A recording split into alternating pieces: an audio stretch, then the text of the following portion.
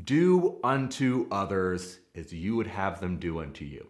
Today on Rooted Daily, we're talking about 4 ways the golden rule can help us in conversations with people who disagree with us.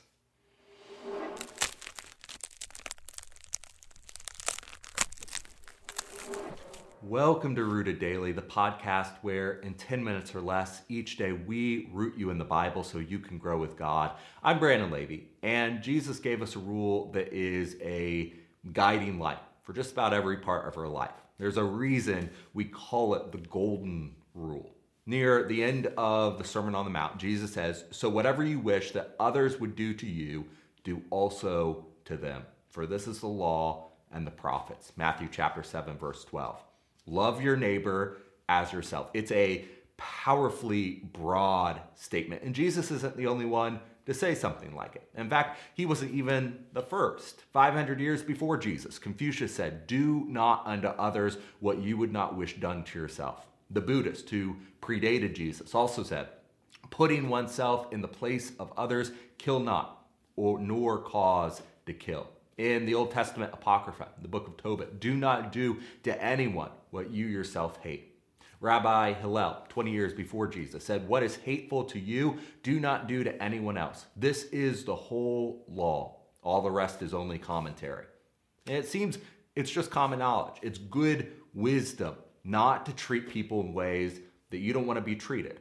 All of those teachers predated Jesus. And I think if we didn't look very closely at them, most people would think they said exactly what Jesus said. But look again. Confucius said, "Do not unto others." The Buddha said, "Kill not." Tobit said, "Do not do to anyone what you hate." And Rabbi Hillel said, "What is hateful to you, don't do that." But notice how Jesus differed from all those great philosophers, all those religious teachers. Jesus said, "Do. Do to others as you would have them do to you." Luke 6:31. Jesus' kind of people, the kind of people who drop everything to follow him, go looking for opportunities to love their neighbor as themselves. It's a proactive love, and it's a profoundly broad command. But if we look where we are right now, I think it applies especially well in moments of controversy. Maybe controversy online, maybe in person, whether it's over the Bible or politics or social issues or whatever. The way we talk to each other about things that are important seems to throw this golden rule out the window. We've decided maybe there's just not enough time, not enough room in sound bites or tweets to do unto others as we would have them do to us. Instead of working through our differences to come to an understanding, or even better, the truth, we fall into online mudslinging and non sequiturs, all with the protection of a screen that separates us from the people we debate. But what if Jesus offers something better?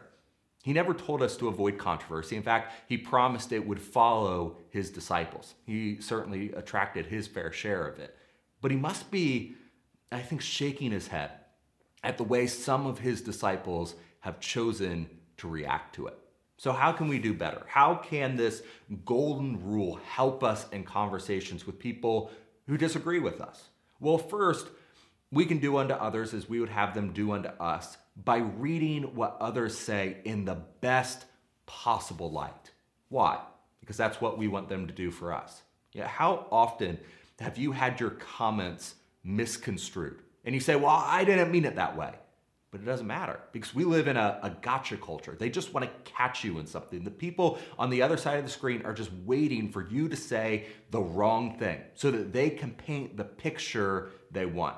You see that happen when we're talking about the Bible, about politics, about culture, about everything. They just want to catch you in something so they can put you in a category. They try to tie you to the furthest extreme of your side of the debate because they know how to argue with that. They know how to disprove the extreme. A current example, maybe in politics, would be someone who suggests they support police reform, or they're shocked by a fatal police-involved shooting. What are they told? "You're a Marxist communist." And then someone pushes back and says, "Well, they support the police." "Well, they're a racist."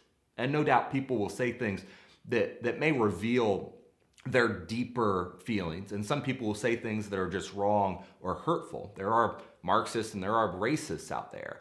But to assume that from the beginning, just because it makes it easier for you to make some cheap jabs, is entirely the opposite of what Jesus did.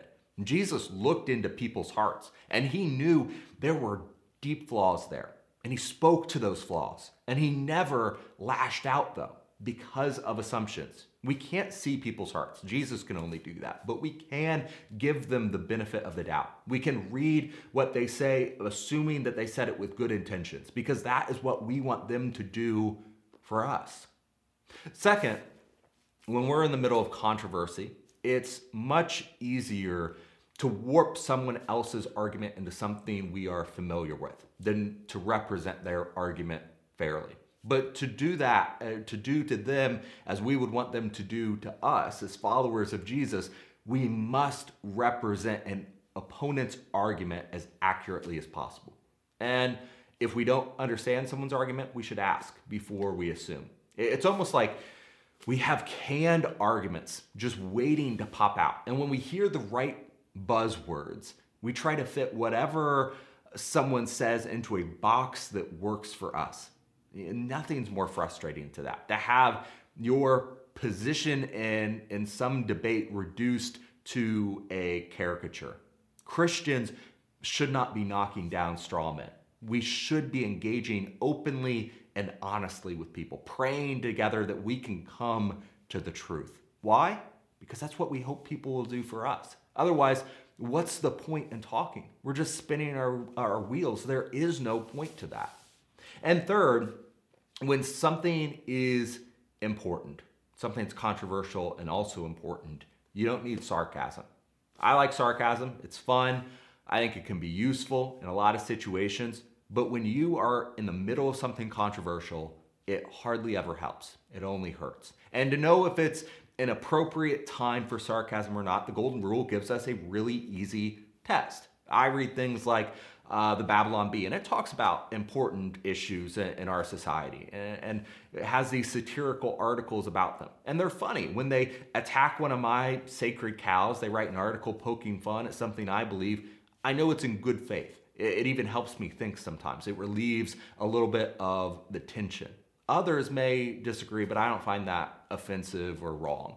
There are other times, though, when I'm talking to someone one-on-one and we're having a discussion about something important. And I know if they only talk to me sarcastically through that conversation, I wouldn't feel very good about it. That's the test. Don't use satire when you wouldn't want satire used on you. And for those who claim to have a thick skin, err on the side of not using it if you're unsure if it's going to feel demeaning to someone. Value kindness over rhetoric. And fourth, when you fail, and you will, repent and confess. You'll hate doing it. Everybody does. It hurts our pride. But the Golden Rule means when we've seen we are on the wrong side of something, we own up to it and we change. Or when we realize that even if we were right and we haven't been following the Golden Rule in a discussion, we haven't been living like Jesus as we've discussed that controversy, we repent of that too. And when others admit that they're wrong, the Golden Rule says, make it as easy for them as possible. Don't gloat. Do to them what you would want them to do to you. The Golden Rule doesn't mean we avoid controversy. There may be some controversies not worth getting into, that's for sure. But we cannot get away from all controversy. If we live out our faith to the fullest, it will cause controversy. But God has perfectly equipped us to handle it when it comes. He teaches us how not to lash out, how to work through controversy in a way that builds others up rather than tearing them down, and how to act like Jesus, sacrificially, to the point when he was caught in controversy, instead of powerfully demonstrating how right he was, he could have had a legion of angels. He humbled himself on the cross. We are called to follow the Golden Rule because that is what Jesus did for us. And applying it means that we do all of this even when, and perhaps especially when, others aren't willing to treat us the same. Why? Because our Savior didn't treat us how we deserve to be treated. He loved the unlovable. And so even in controversy, we do unto others as we would have them do unto us. And that'll do it for this episode of Rooted Daily. I cannot wait to sit down and open up God's Word with you next time. Thank you for watching this episode of Rooted Daily. We're praying that you are growing with us as we study the Bible and use God's Word as our only foundation. If you appreciate this content and you want to make sure that others see it, subscribe to the podcast on your favorite app and hit the share button. Most importantly, if you are ready to take the next step, to repent, be baptized, and hand over your life to Jesus, let's talk today. Just send me a text to 317-207-2734.